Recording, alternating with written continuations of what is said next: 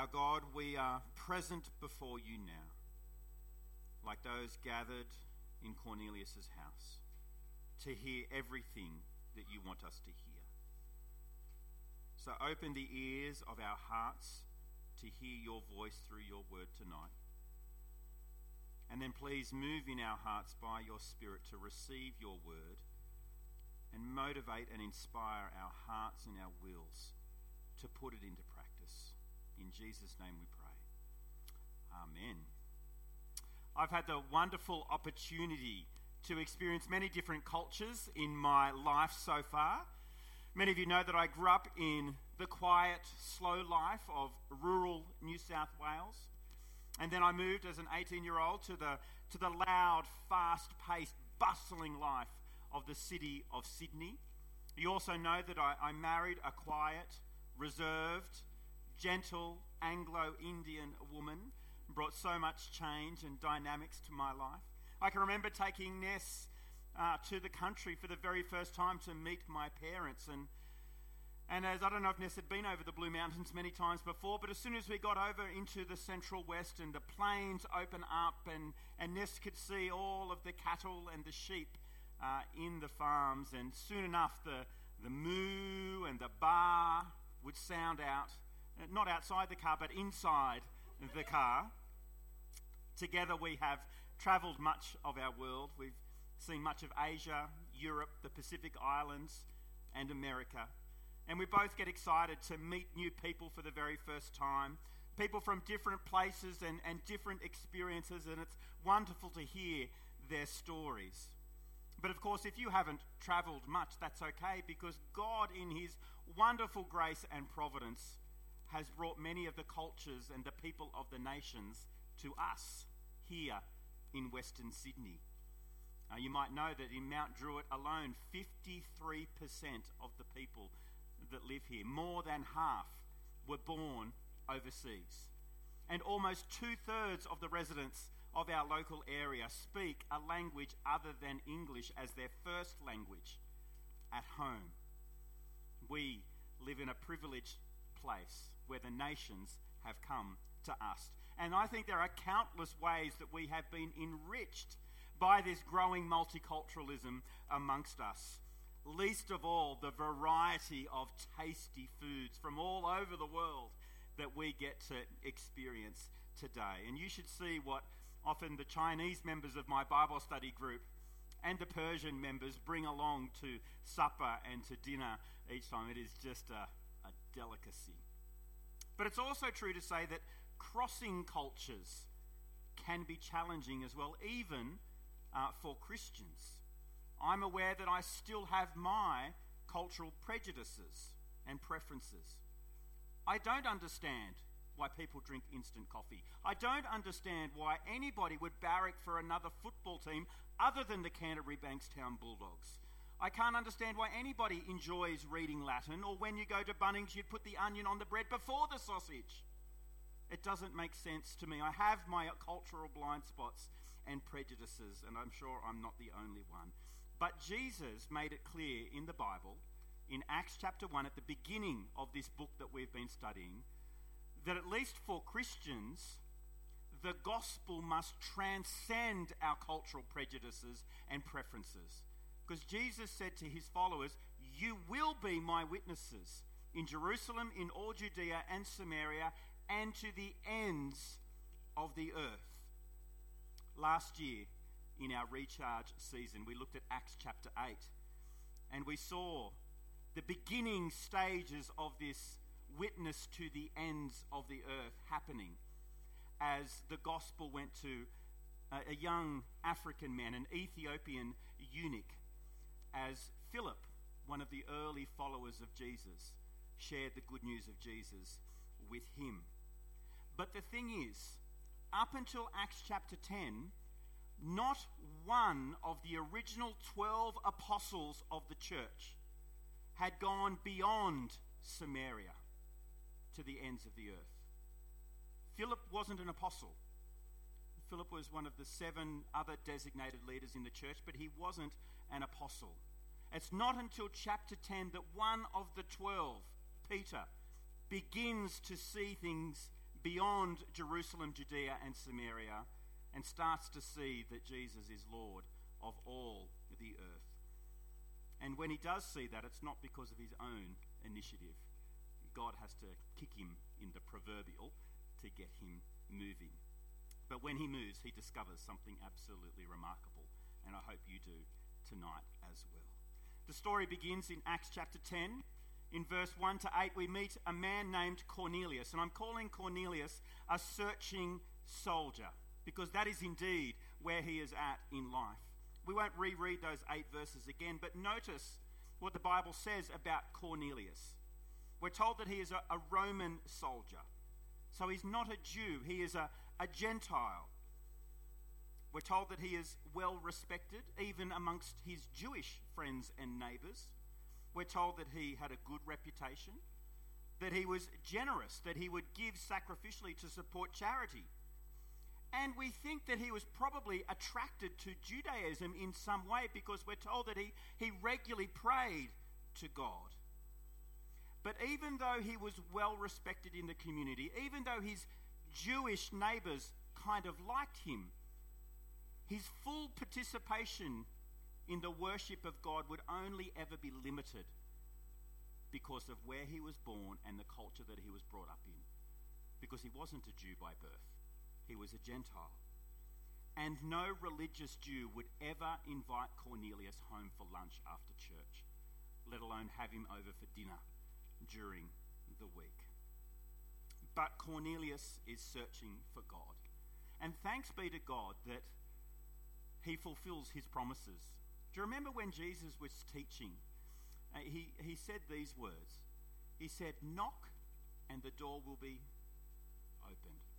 Seek and you shall find."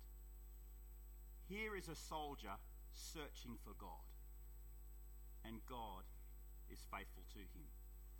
He has this vision of this angel, and this angel says to Cornelius to send some men to go south down to this town called Joppa on the coast, where the Apostle Peter just happens to be staying. And Cornelius is to tell his men to go and get Peter and bring him back, because Peter has a message from God that Cornelius needs to hear. And so Cornelius sends his men in obedience to the voice of the angel. Now it's interesting at that point, who is crossing the cultural boundaries? Who is going to the ends of the earth? Who is initiating this movement? Yes, it's God, but it's also Cornelius, a Gentile. Peter has not initiated anything at this point. It should have been him going to Cornelius' house in the first place to share the love of God with him, but it's taken God through an angel to tell Cornelius to do something so that Peter might come. Now, it's astonishing, but I think it's also a reminder of God's grace as well, because I'm a slow learner too, and I think you are too at times. And when we fail to step out and do what we need to do, God in his grace will often step in and get things going where they need to be going. So he's seen a searching soldier. And then in verse 9 to 23, we meet Peter. And I'm calling Peter a perplexed apostle, because literally in verse 17, he says that he was perplexed. We're told in verse 9 to 23 that Jesus gives Peter a vision of the heavens being opened and this sheet coming down out of heaven, or a sail, maybe on a sailboat, coming down out of heaven, containing all these pictures of four-footed animals and reptiles and birds, unclean animals for Jewish people to eat. But Jesus tells Peter in this vision, "Peter, get up, eat." And Peter responds, "No, surely not, Lord." And so Jesus repeats the instruction, not once or twice, but 3 times, which is so Jesus and Peter, isn't it? You might recall Peter earlier in the Gospels denied even knowing Jesus 3 times. And after his resurrection, Jesus gently and graciously restores Peter 3 times. But here is Peter, again, an apostle now, still imperfect, still growing in his knowledge of the way the world is, denying Jesus 3 times, and Jesus challenging him 3 times. Because Jesus wants Peter to see his religious and cultural blind spots, his prejudices. In the past, yes, according to Judaism, there were these foods and animals that you could not eat. They were unclean. But Jesus wants Peter to know that Jesus has made everything now clean. In his perfect life, in his death on the cross and his mighty resurrection from the dead, Jesus said that he has fulfilled all the Old Testament law, including those food laws. He has transformed them in his kingdom, such that now everything finds its fulfillment in him. The food laws were all about holiness and being different to the nations. Jesus says, "Come to me." That is where your life is transformed, where you receive the Holy Spirit, where you are transformed. All these foods are now clean, which has implications not just to Peter on what he can now go shopping for. He can eat prawns and ham if he wants to. But more than that, it's to change Peter's thinking about the people he ought to hang out with. Jesus is pushing Peter to include the once excluded. Why? Because Jesus does. Because Jesus does. And the timing of things couldn't be any more perfect. Because in verse 17, the Gentile men that Cornelius had sent down to Peter's house to find Peter suddenly turn up just as Peter's vision of the sheet has concluded. You can see Jesus is orchestrating this entire encounter. And just before Peter meets these Gentile men, the Spirit of God audibly speaks to Peter again, repeats the same command: get up, go with these men with no doubts. It's a nice little phrase to have for Peter, no doubts, because I have sent them. And this time Peter doesn't need to be told 3 times. He gets up and he goes with these men back to Cornelius's house. And then in verse 24 to verse 48, Peter enters into Cornelius's house, and there has this conversation with Cornelius, and there Peter will learn a significant truth, that the kingdom trumps culture. The kingdom of God trumps any culture of man. Although as Peter enters Cornelius's house, his opening line to his new friends, his new host, in verse 28, probably didn't endear him to them, because he says the first thing, "You know it's forbidden for a Jewish man to be associated with or visit a foreigner." To which I imagine Cornelius' eyes rolling the back of his head saying, "Yeah, gee, thanks, Peter, welcome to my home." But Peter is clearly making some progress in his understanding of the kingdom of God, because he immediately follows that line by saying this in verse 28, "But God has shown me that I should not call any man impure or unclean." Now it's interesting Peter says that. You can see that he's growing in his understanding, because the vision of the sheet that he had didn't have pictures of people on it, men or women. It was pictures of 4-footed animals and reptiles, food that was unclean. But Peter has interpreted that God means something beyond just the food that you eat, but the people you hang out with. And Peter is saying, God has shown me that I should not call any person impure or unclean. He's starting to see that the kingdom of God trumps human culture. But his vision of the kingdom of God is still being fleshed out, because the very next thing he asks in verse 29 shows that he still hasn't quite got the full picture. Because he asks Cornelius, "Why did you send for me?" Peter ought to know why he was there, because he has the Acts 1:8 mission call of Jesus to go to Jerusalem, Judea, Samaria, and to the ends of the earth and tell people about the love of God in Jesus. And here he is, not quite at the ends of the earth, but beyond the land of Israel. He ought to know why he's there, that there's someone searching for God, and Peter needs to share the message of God with him. But Peter says, "Why am I here?" And so Cornelius has to tell Peter, "Well, you're here because an angel told me that I needed to send some people to go get you, and that you've got a really important message from God that you need to share with us. And I've been praying to God and searching for God, and I've been waiting for you." And it's only at that point the penny drops for Peter, and he realizes God's purpose in this whole encounter. Verse 34, Peter says, now I really understand that God doesn't show favoritism. And in verse 36, he declares, Jesus really is Lord of all.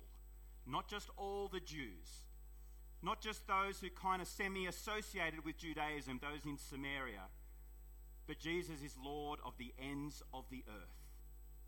And Peter finally learns that the kingdom of God has to trump any culture of man.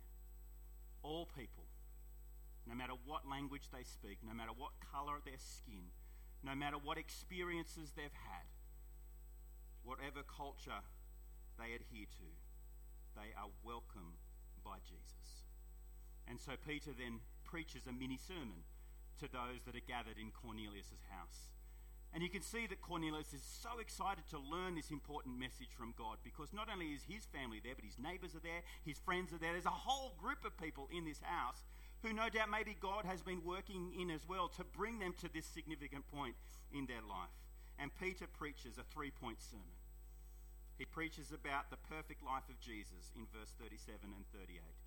He preaches about the death and resurrection of Jesus in verse 39 to 41. And then he preaches that the forgiveness of sins is now available to anyone and everyone who would believe in Jesus. Now, it's important to note at this point that as you read about Cornelius in Acts chapter 10, over and over again, Cornelius is described as a good man, a righteous man, a well-respected man in his community who gives to charity. But none of that automatically qualified him for heaven. None of that automatically qualified him to be a member of the kingdom of God. If Cornelius could get to heaven just simply because of his reputation or his good deeds, his charitable donations, then there would be no need for Jesus to orchestrate this entire crazy encounter between him and his family and the Apostle Peter. No matter how good he was, Cornelius didn't have the one thing that would guarantee him a place in heaven, and that was hearing of the peace and forgiveness that only Jesus can bring. And friends, that's still really important for you and I to remember today. It doesn't matter how morally good you are, or you think you are. It doesn't matter how well known your reputation is in the community, how much you give to charity or to our Recharge Vision, which you're welcome to do. But none of that will automatically qualify you into the kingdom of God. Only Jesus can do that. And when you think about the members of our community that the Lord has brought to us from all over the globe, it doesn't matter how good their lives are. It doesn't matter how nice people they are, what reputation they have, how much they give to charity or to love their neighbours. Unless they hear the good news of Jesus, the peace and forgiveness that only he can bring, they are not members of the kingdom of God. We need to hear that tonight as well. So Peter shares the good news of the kingdom. But before he even gets to what some preachers call the altar call at the end of the sermon, where you call people to turn away from their old life and to trust in Jesus, before Peter even gets to that point, we're told that the Holy Spirit came down upon all those gathered in the house. Fathers, mothers, children, everybody in that house. Before any of them were baptized or circumcised or whatever it might be, Jesus claimed this whole house as his own. And then these new believers, these fathers, these mothers, these children were all baptized, and Peter stays with them for a few days. No doubt sharing food with them, but more importantly, sharing fellowship with them. We're not told what was on the menu, whether there was chicken feet or Indian curry or a sausage sandwich from Caesarean Bunnings.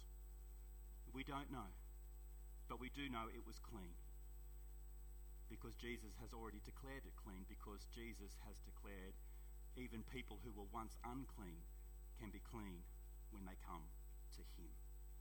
It's a beautiful story, Acts chapter 10, a pivotal point in the mission of the Church of God. An apostle a senior leader, finally seen that the gospel is for all people, no matter where they're born, no matter what culture they have come from. The kingdom of God trumps human culture. Now, one of the joys of living in Western Sydney, and I'm sure you appreciate this, is the stress-free, smooth ride of driving along the M4 motorway. Now, you smile, you giggle, you laugh because you know that is at times anything from the truth. Driving on the motorway is a risky business. There are cars, trucks, buses, motorcycles, caravans, all sharing the same black road top. And not everybody drives in the same way, do they? There are some who are in an absolute rush to get wherever they're going and fly down the motorway, ignoring the speed limit. But then there are others who just take their merry old time and sit in the right-hand overtaking lane 50 kilometres below the speed limit. And you're like, get out of the way. I'm the one in a hurry. I need to get where I am going. There are some that know how to use indicators and their mirrors, which is always nice. And then there are others who I believe don't even know where the indicator switch is in their car and feel like they own the whole motorway and just can go in whatever lane they want and fist out the window, and they're the ones in control.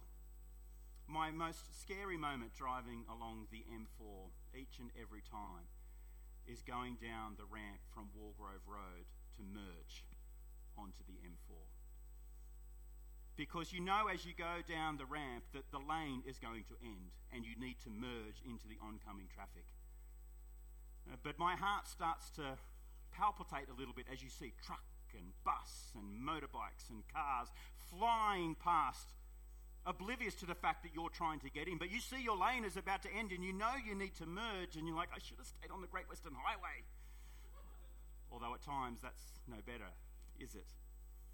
And the more I reflect on Acts chapter 10 and our multicultural context here in Western Sydney, the more I realise how changing cultural lanes can be terrifying and difficult as well. As I said at the beginning of this message, I'm so like Peter. I'm often blind to my own cultural prejudices, particularly when it comes to people even, and relationships. I find it much easier to stay in my lane. My young, white, Anglo, middle class lane. I like that lane. It's comfortable. But I know I can't stay in that lane because there are so many other people that live in Western Sydney who are from different lanes, different languages, different cultures, different backgrounds. And I want to merge, I want to engage with them. But it's terrifying and it's scary and it's hard. But I don't think I'm alone either. And so I wonder, I want you to imagine with me that heaven opens tonight and a big white sail or sheet comes down. What would be on that sheet that is going to highlight your cultural and religious prejudices that Jesus would want you to put away? What would it be for you? For Peter, it was four-footed animals and reptiles, food that represented people that he would have thought were unclean and would never want to talk to. What would be on that sheet for you, for us as a church tonight? What would it be? Maybe an Islamic hijab. Maybe a Mardi Gras float. Maybe a Harley Davidson motorbike. Maybe a Chinese dragon. All symbols that may have pointed to groups of people that you thought you would never want to be associated with. And I believe Jesus is going to say to you and to me what he said to Peter. Get up. Get up. Don't call unclean what I have made clean. Friends, I think it's time that we notice what our cultural blind spots are. What is going to be on our sheets. Listen to Jesus, and let's take time now to step out rather than stay in our comfortable lanes. Why? Because the kingdom of God trumps any human culture. And so during this recharge season, I want to encourage you to reflect again on where you might need to change lanes and cross cultures and reach out with the good news of Jesus. Because I believe, like with Cornelius, there are many people in our community who are searching for God. From all sorts of walks of life and all different cultural backgrounds. Soldiers, students, gay, straight, old, young, Anglo, Chinese, Muslim, Buddhist, atheist, good, bad. There are people that I believe God is working in that are searching for something, that are dissatisfied with where their life is at, and they are waiting for us to put aside our prejudices where we wouldn't ever associate with those people and talk to them. Value them as people. And more than that, reach out with the good news that Jesus is Lord of all. That if they turn away from their sin and trust in Jesus, they can have a transformed life and know eternal life as well. And I say that, and I know how crazy it sounds to do that, how intimidating that idea is. But I'm also reminded of God's goodness in Acts chapter 10, and when Peter couldn't step out, what did God do? God stepped in and brought people to Peter. Now, I don't know why God has brought the nations of the world to us, whether it's because he knows that young, white, Anglo men and women prefer their own comfortable lanes and we're lazy, apathetic. I don't know whether that's true or not, but God in his goodness has brought people to us. And so we don't need to cross oceans to meet people from different cultures with the good news of Jesus. Brothers and sisters, you can just cross the street. You can just cross the cubicle in your workplace. You can just cross to the other side of the playground in the park where the woman wearing a hijab is playing with her daughter. And you can get to know them and hopefully share the good news of Jesus with them. But even if that sounds too crazy for you to do, then let me encourage you to start with just something small tonight, which I think is probably a little bit easier. And that is start with the people of our church. People who already identify as citizens of the kingdom of God, whom the gospel has brought together. Maybe over these next 2 weeks of the recharge season of November, make it your own personal mission to have lunch or dinner with somebody, maybe from this congregation or one of our other 3 congregations that you haven't had a chance to really get to know this year. Maybe they're new to our church this year or relatively new over the last couple of years. Make it your personal mission to have a meal with them. I can't guarantee that you'll enjoy the meal, whether you like chicken feet or curry and rice or bangers and mash. But I can tell you the food will be clean because Jesus has declared it so. Because the people that he has brought together under this roof know the peace of Jesus. And what I can encourage you with is whether you like the food or not, your fellowship with your brother or sister will be enhanced. And it might just inspire you to go, maybe I can cross the street. Maybe I can go to the next cubicle at work. Maybe I can go to that Muslim lady on the other side of the playground.